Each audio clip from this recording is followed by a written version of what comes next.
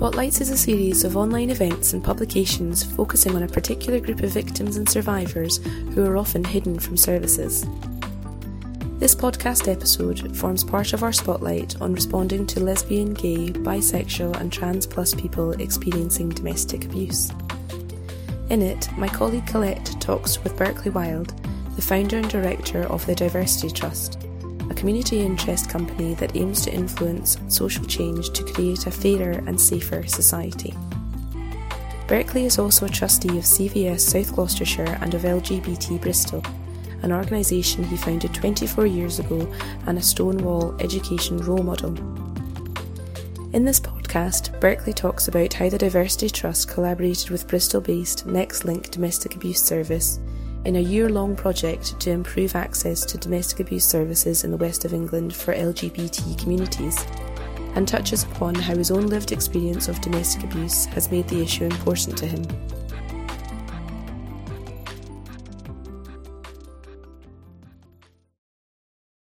Berkeley, welcome to our Spotlights podcast series. Thank you for agreeing to do this podcast with me. So you are from an organisation called the Diversity Trust. Could you tell us a bit about what they do? Okay, so we are a community interest company, which is a type of social enterprise. And our work is around equality, diversity and inclusion, those core themes. And they are the kind of work that we would be involved in would be predominantly delivering training to frontline staff and to various organisations that would literally go from very small non-governmental organisations, charities, through to large multinational corporations. So we have a really wide range of clients. And most oftentimes, the clients that are coming to us are seeking support around things like the Equality Act and the Equality Duty and making sure that they're compliant, but also maybe going a little bit further in terms of thinking about how they can celebrate and embrace diversity better, particularly within the workforce, but also about delivering to customers and to clients and service users. So that's the core of our work. And then the other flip side of that is in carrying out research, which we will do often community-based research, but also we have arrangements and partnerships with academics and universities around the region. And most of our work, although we do deliver training UK-wide, most of our work is in the sort of west of England, West Country area. Okay, and so you partnered with an organisation called NextLink, who are based in Bristol, I believe. That's right? Correct, yeah. And they're a domestic abuse organisation. You collaborated with them over the course of a year on a particular project, which you've come to talk about today. So could you say a bit about that project and how you got involved? Okay, so what happened was we'd been working with Safer Bristol Partnership, Bristol City Council for a while, for a number of years, initially actually through substance misuse and hate crime and other factors. And I had felt quite passionate about the subject of domestic violence and abuse as a survivor myself. And I'd been working to develop some training with a co-trainer whose background was in DV. They were actually a commissioner locally and had retired. And so they were really interested in sort of progressing some training. And we'd then been approached by Safer Bristol Partnership and by colleagues at Bristol City Council to form a partnership with NextLink, who are the main provider in the Bristol area. And so they arranged a meeting for us, and we then put in a tendering bid, an expression of interest to the Police and Crime Commissioner's office, so to Sue Mount-Stevens' office. And that process took a few months to go through, but we were eventually successful in our application to secure some funding. And the funding was for a year, for a 12-month period, and it was to design and deliver some bespoke training for frontline, mainly domestic violence specialists, but it did become wider in terms of the audience that we reached. And the other part of the process was to look at some policy reviews, so how to help NextLink particularly in updating its policies. We also work with Survive locally as well. They're based in South Gloucestershire. And then, as well as that, to inform the policy development and to inform the training, we did a program of some research. So we ran some focus groups, and we did two different types of focus groups. So we ran focus groups with providers, so with the specialist DV support workers, but also we did some research with actual LGBT communities and with survivors, particularly of domestic violence.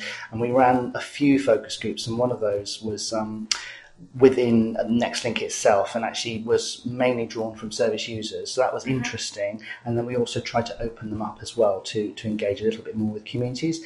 That was actually really difficult. Even though we were offering an incentive, it was really hard to get people to come forward and take part. So we had smaller numbers. So we had larger numbers in the providers groups and larger numbers in the service users groups, but very small numbers in the community groups. Yeah, and that's interesting, because what we see a lot in the data is that the numbers of LGBT people coming to specialist domestic abuse services is very small compared to what we know the number is more likely to be of people experiencing domestic abuse.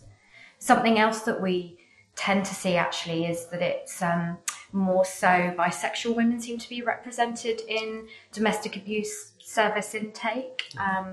And in particular, there's a lack of trans men and women coming to the attention of those specialist services. So it's an interesting question about where those people are going for support, if anywhere at all.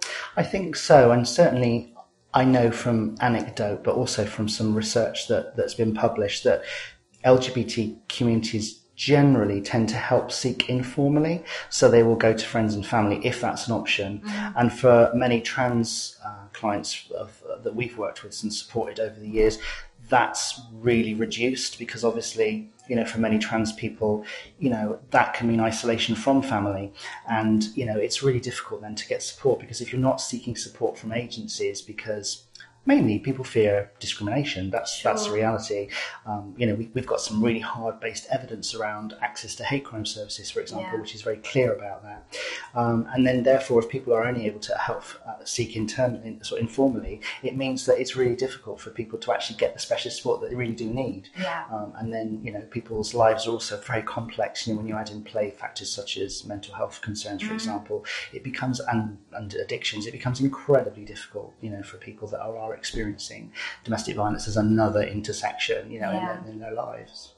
So it kind of suggests then that it's not enough for domestic abuse services to say, well, we are open to all, we're equal opportunities in terms of our accessibility, we welcome all different people in our service. That is just not going to be enough in terms of really reaching people when there are all these additional barriers. Yeah, absolutely. And in fact, that analogy is one I use in my training all the time. Historically, people's understanding of equality particularly was exactly that, we welcome everyone, we open our doors. But the problem is that the barrier is that not everyone will come through your door, and you will need to make adjustments, and you will need to think differently in terms of reaching into communities. And LGBTQ communities is one of those communities that perhaps historically has less less trust really in services, because of the historic treatment, because of, criminalisation, decriminalisation. And therefore it's about thinking, what can we do?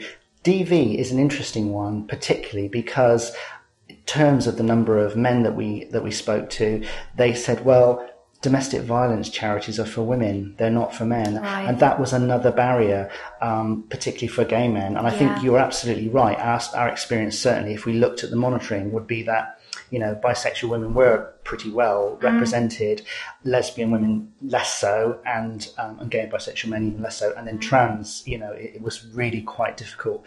And also the relationships that trans people can experience in domestic violence are different. It can be amongst partners, but it can also be amongst other family members as well. And recognising that as domestic violence and domestic abuse is another factor. Yeah, absolutely.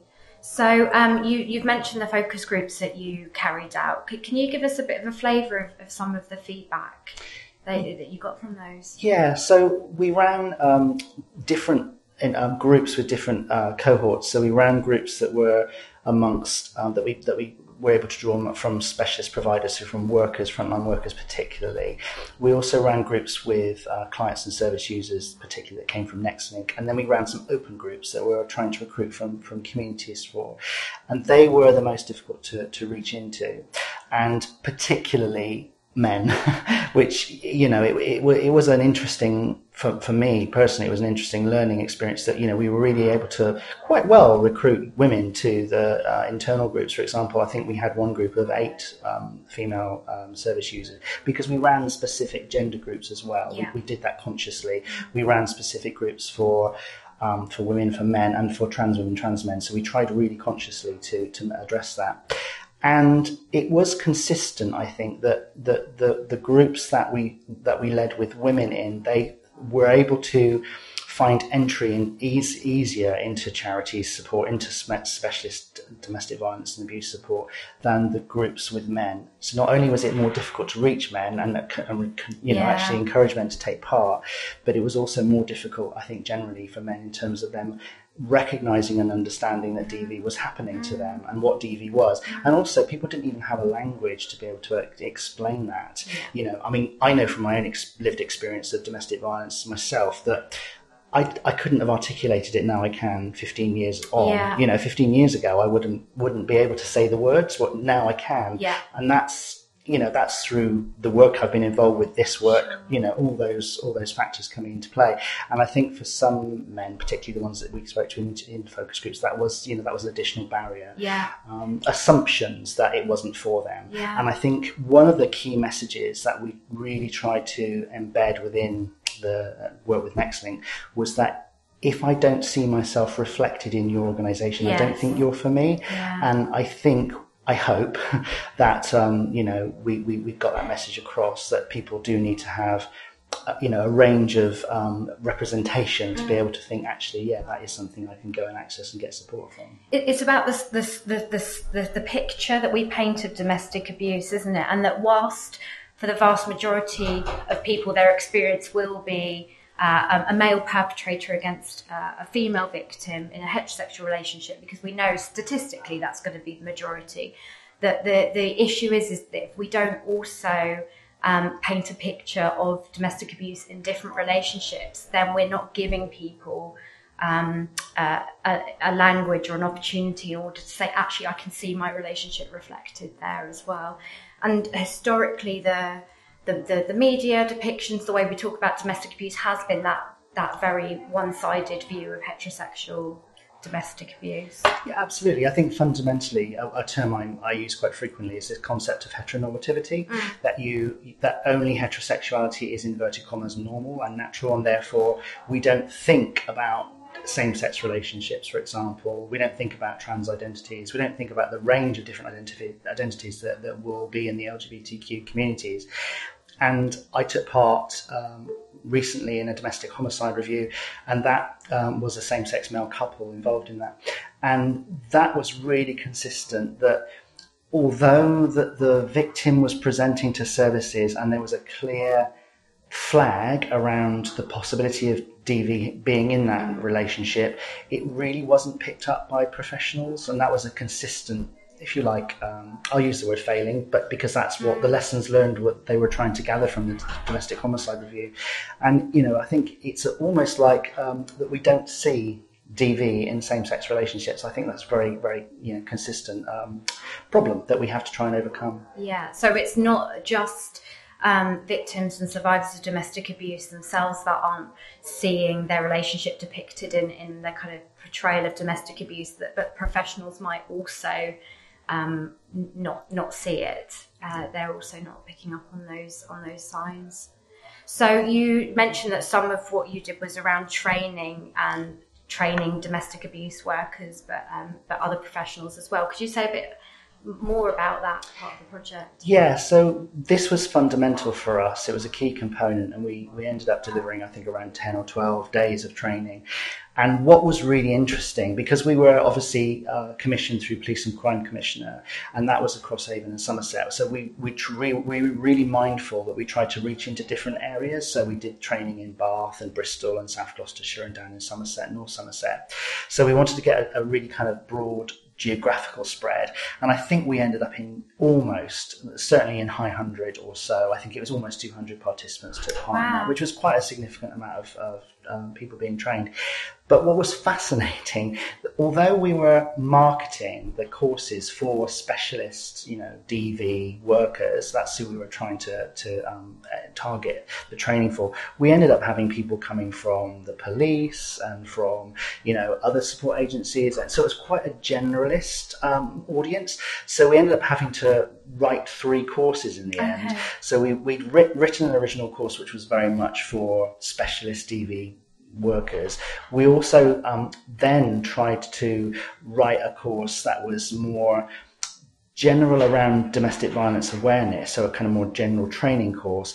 And we then delivered that to, for example, the LGBT liaison team within the police. And we also did an LGBT communities course around raising awareness of domestic violence and abuse. So we did it that way.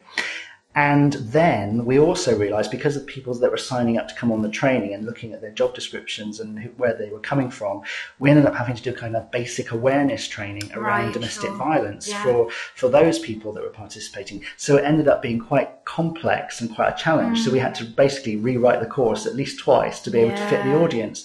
And that was, we did that on the run. Literally, we had a course that was coming up. We had to change it based on who was coming. But, it's great that people were really interested in coming along to that training. And one of the things that was consistent that we kept trying to we kept coming up against was, well, what are the differences?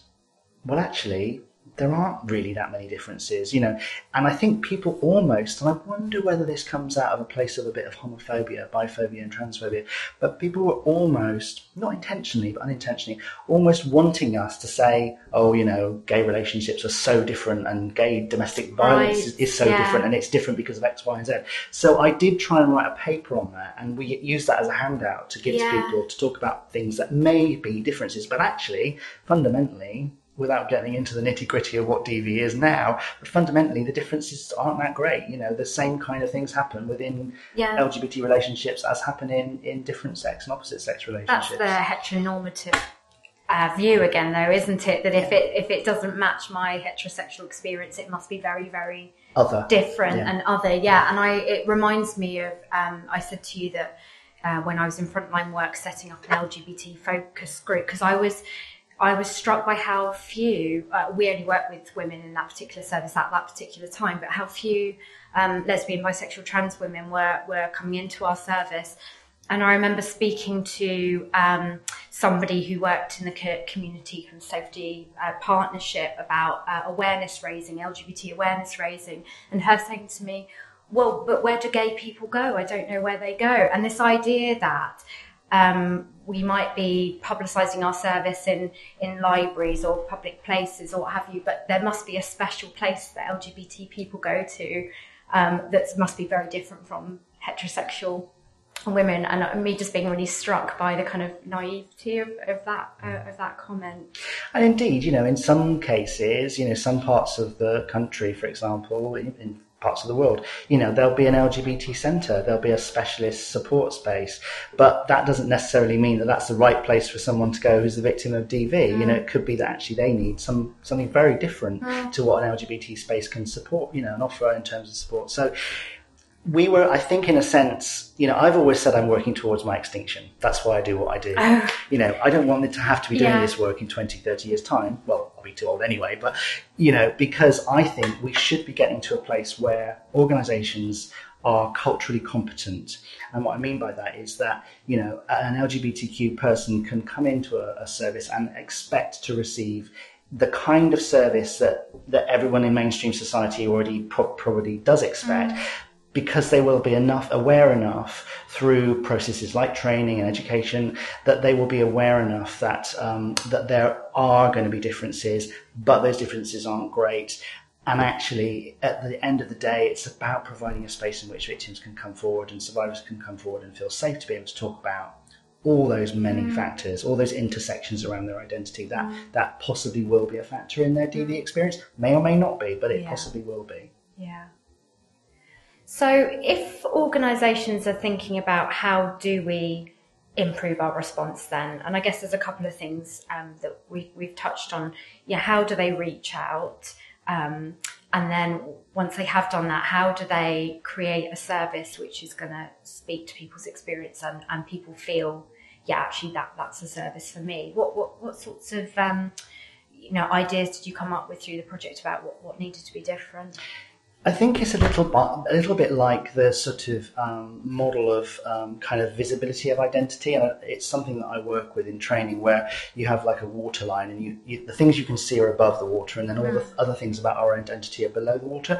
In a sense, organisations have to think about that as well for themselves. So, you can see people having a stall at Pride. That's very visible. You can see if they use, I don't know, perhaps a rainbow flag as an image, or if they have in their communications, they've thought about it enough to have same-sex relationships reflected in those communications, whether that be on websites, social media, e-newsletter, whatever it is.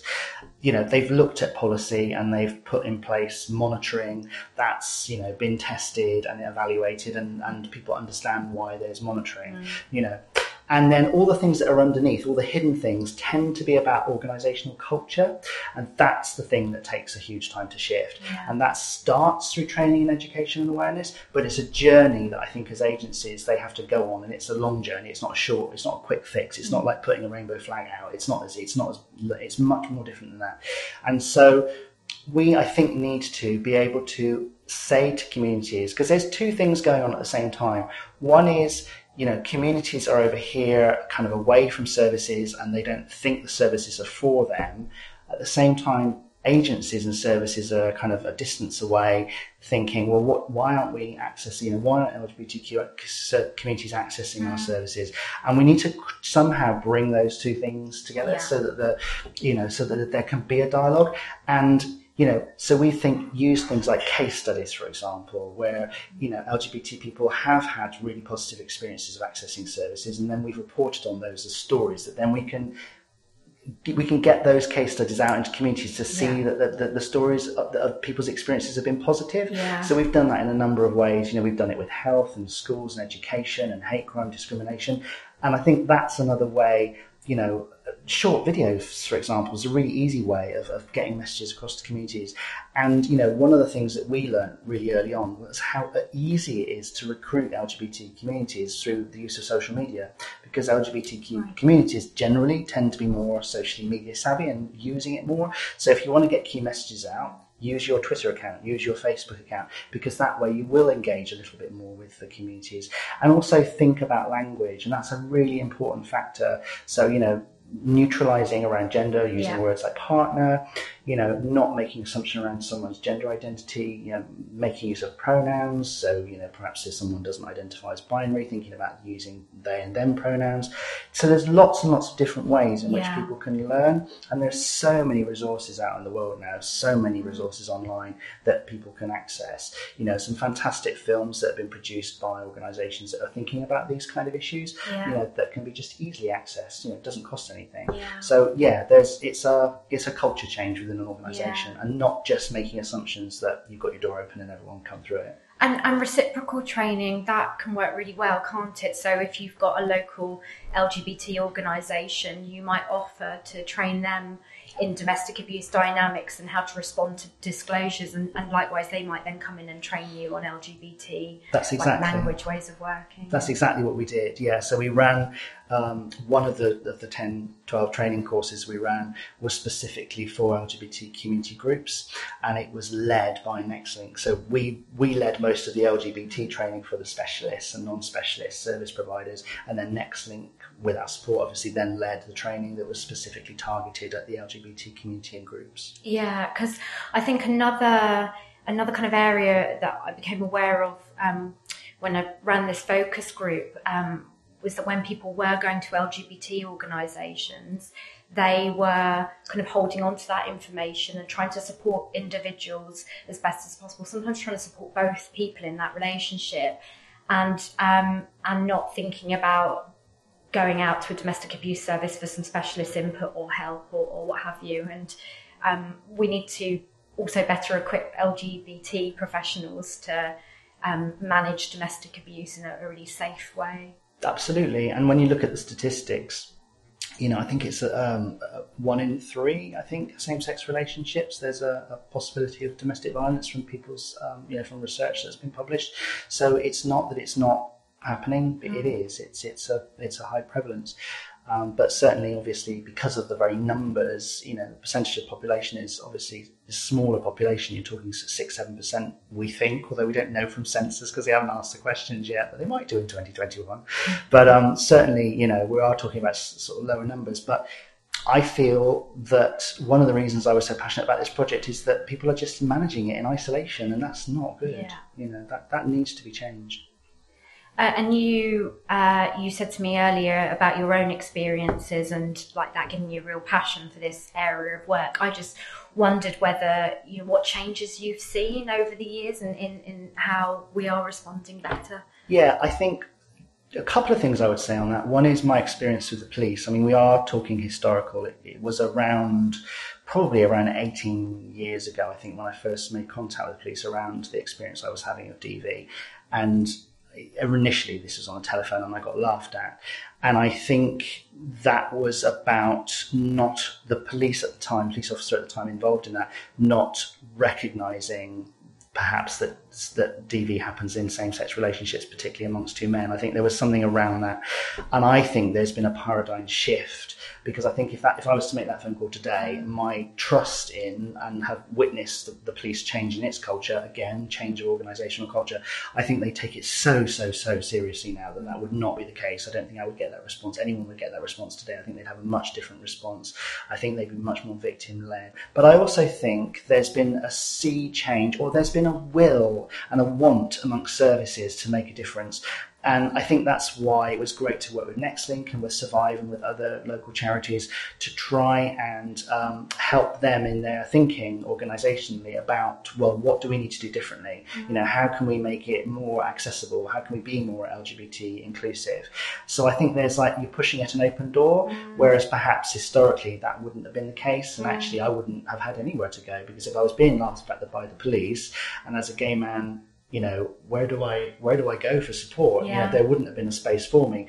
I do think that is beginning to change, and I think that that's proved by the fact that local charities, particularly domestic violence agencies, have been able to stand up and say, we are open to same-sex victims, and that includes gay men, bisexual men.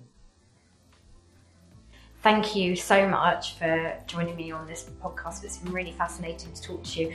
And the full kind of report of your project is available online, isn't it? Yeah, you can go onto the Diversity Trust website, and we've got all our research reports are on there, and certainly the Improving Access to Domestic Violence Services report is there.